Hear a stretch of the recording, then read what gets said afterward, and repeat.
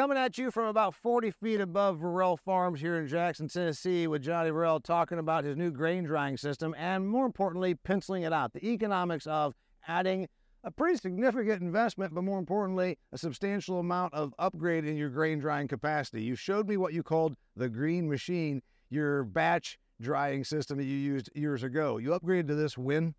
About 4 years ago. Okay, so tell me what I'm looking at or what I'm standing on and what they're looking at. And this is a Superior mixed flow dryer.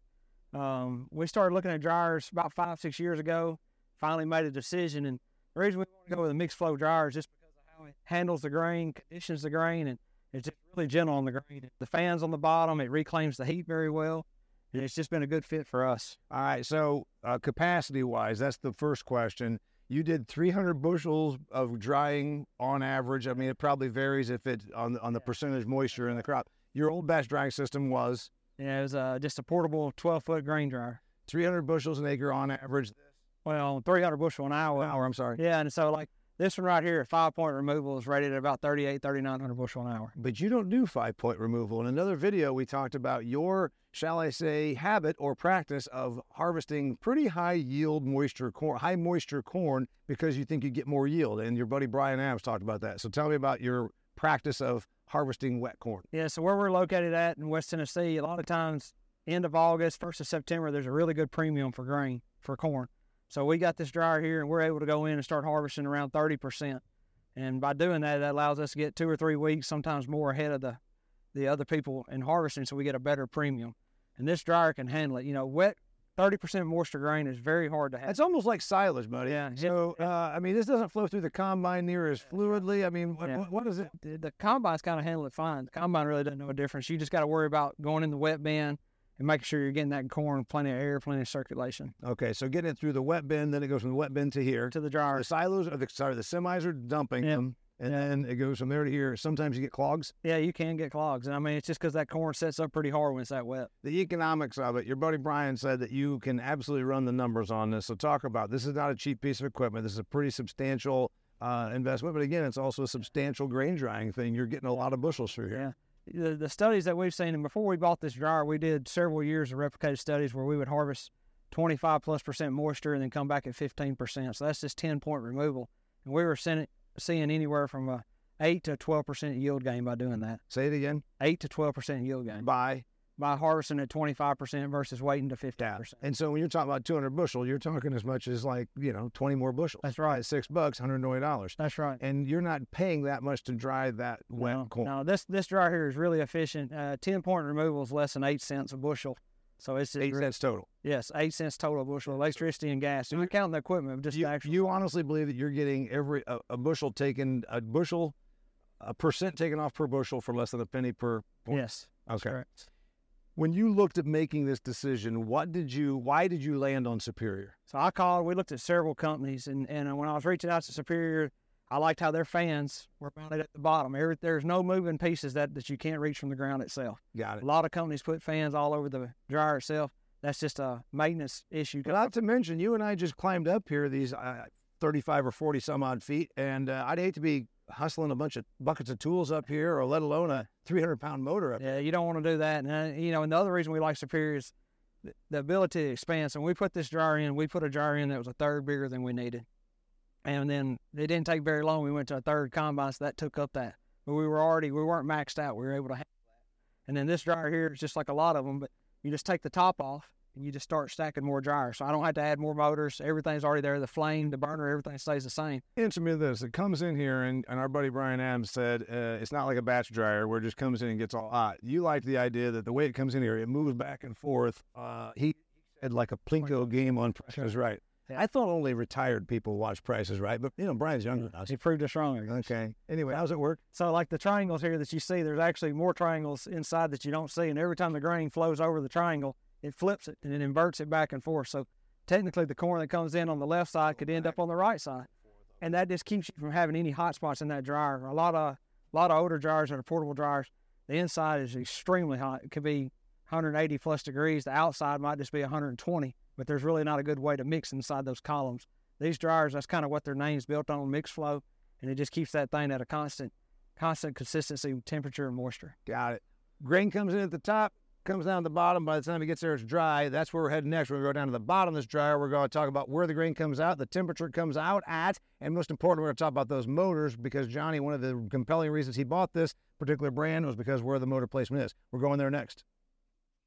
All right, so Brian, in a previous video, you talked about the efficiency of this. Okay, the burner is up there, the fans are down here. When you get to the top, in the old-fashioned grain dryers, you were blowing a lot of warm air out into the ambient environment. It's wasteful. Tell me about how this works and actually save some of that. Yep. So this system here, Damien, more or less, I guess the best way to put it, it either reclaims or recycles the heat that's in it. Now, of course, the heat has to dissipate at some point out of there, but this is designed to do so in a very efficient manner. It's not losing any of the heat that it's creating. And as it falls down, it's getting progressively cooler and cooler and cooler. And once it gets below the burners, and before it makes its way to the belt or the drag system, whatever's carrying it out of here back into the bins, it's going to be at that ambient air temperature. So it really does a good job of holding its heat in and making, I guess, the most efficient use of it. Speaking of temperature, the old thing used to be, yeah, you got your grain dried down. It's 100 and some odd degrees. You're putting into a 40-degree bin in October or whatever. Then your grain bin goes through a sweat. Then you can all start to have some condition issues. Right. So tell me about this. Yeah, so when the grain comes out of this, once it passes the burner, the last, say, 10 foot, it's in the cool down mode. So as soon as the corn goes in the conveyor, it's ambient temperature, real close to ambient temperature outside. So all of a sudden you're putting in outdoor temperature type of corn into a grain bin that's the same as the outdoor temperature. That's exactly right. How many sweats issues? No. How many years for this? This will be going in the 5th year. 5th year of this unit. I think the next thing is talking about the ease of operation, because you know what? Hopefully we're making them better, but also less complicated. So we're going to move over to the control panel now and give you a look from that angle. All right, here we are at the control panel for this huge grain drying system that Johnny put in, and I guess he's pretty excited about it. It looks easy enough to me. Doesn't overwhelm me. I don't know what I'm doing exactly, but there's not a lot of like open electronics, so I'm going to get hurt.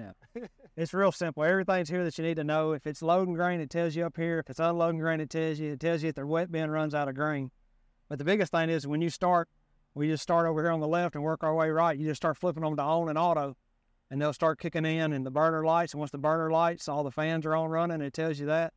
It's got a 510 moisture master over there that'll sit there and control the moisture. You just set it on the moisture you want it to be on, and you hit enable 510, and it's taking off and it's running. It might take it a couple hours to get leveled out, but it actually, if the moisture starts coming in 3 or 4 points higher, it'll slow down, or if it starts drying up, it'll speed itself up. So that's the other thing. I mean, do you spot check this? Do you get where the discharge is and pull you a cup and go and run it and say, is it actually, if you're trying to take it down to 15.5? Yeah, 15.5, 16, something like that, yeah. Because you put in a bin at 16, you can still knock it down with some air. That's right. And so we check it throughout that first day. We'll check it several times, but after we get everything calibrated and set, really, you just turn it on and walk away. Never had an issue. No, you don't have an issue. All right, efficiency again. Is this part of why it's efficient? Why is this more efficient than the systems of 20 years ago? Well, the reason this thing's so efficient is just because of the technology that's in what's coming in and going out of that dryer. So, basically it's just simple switches that are running the dryer itself, but the brains behind it's that moisture master.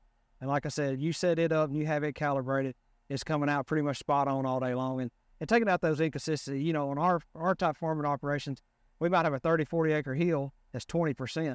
We may fall off in the bottom on the backside of that hill, and it could be 30%. Right.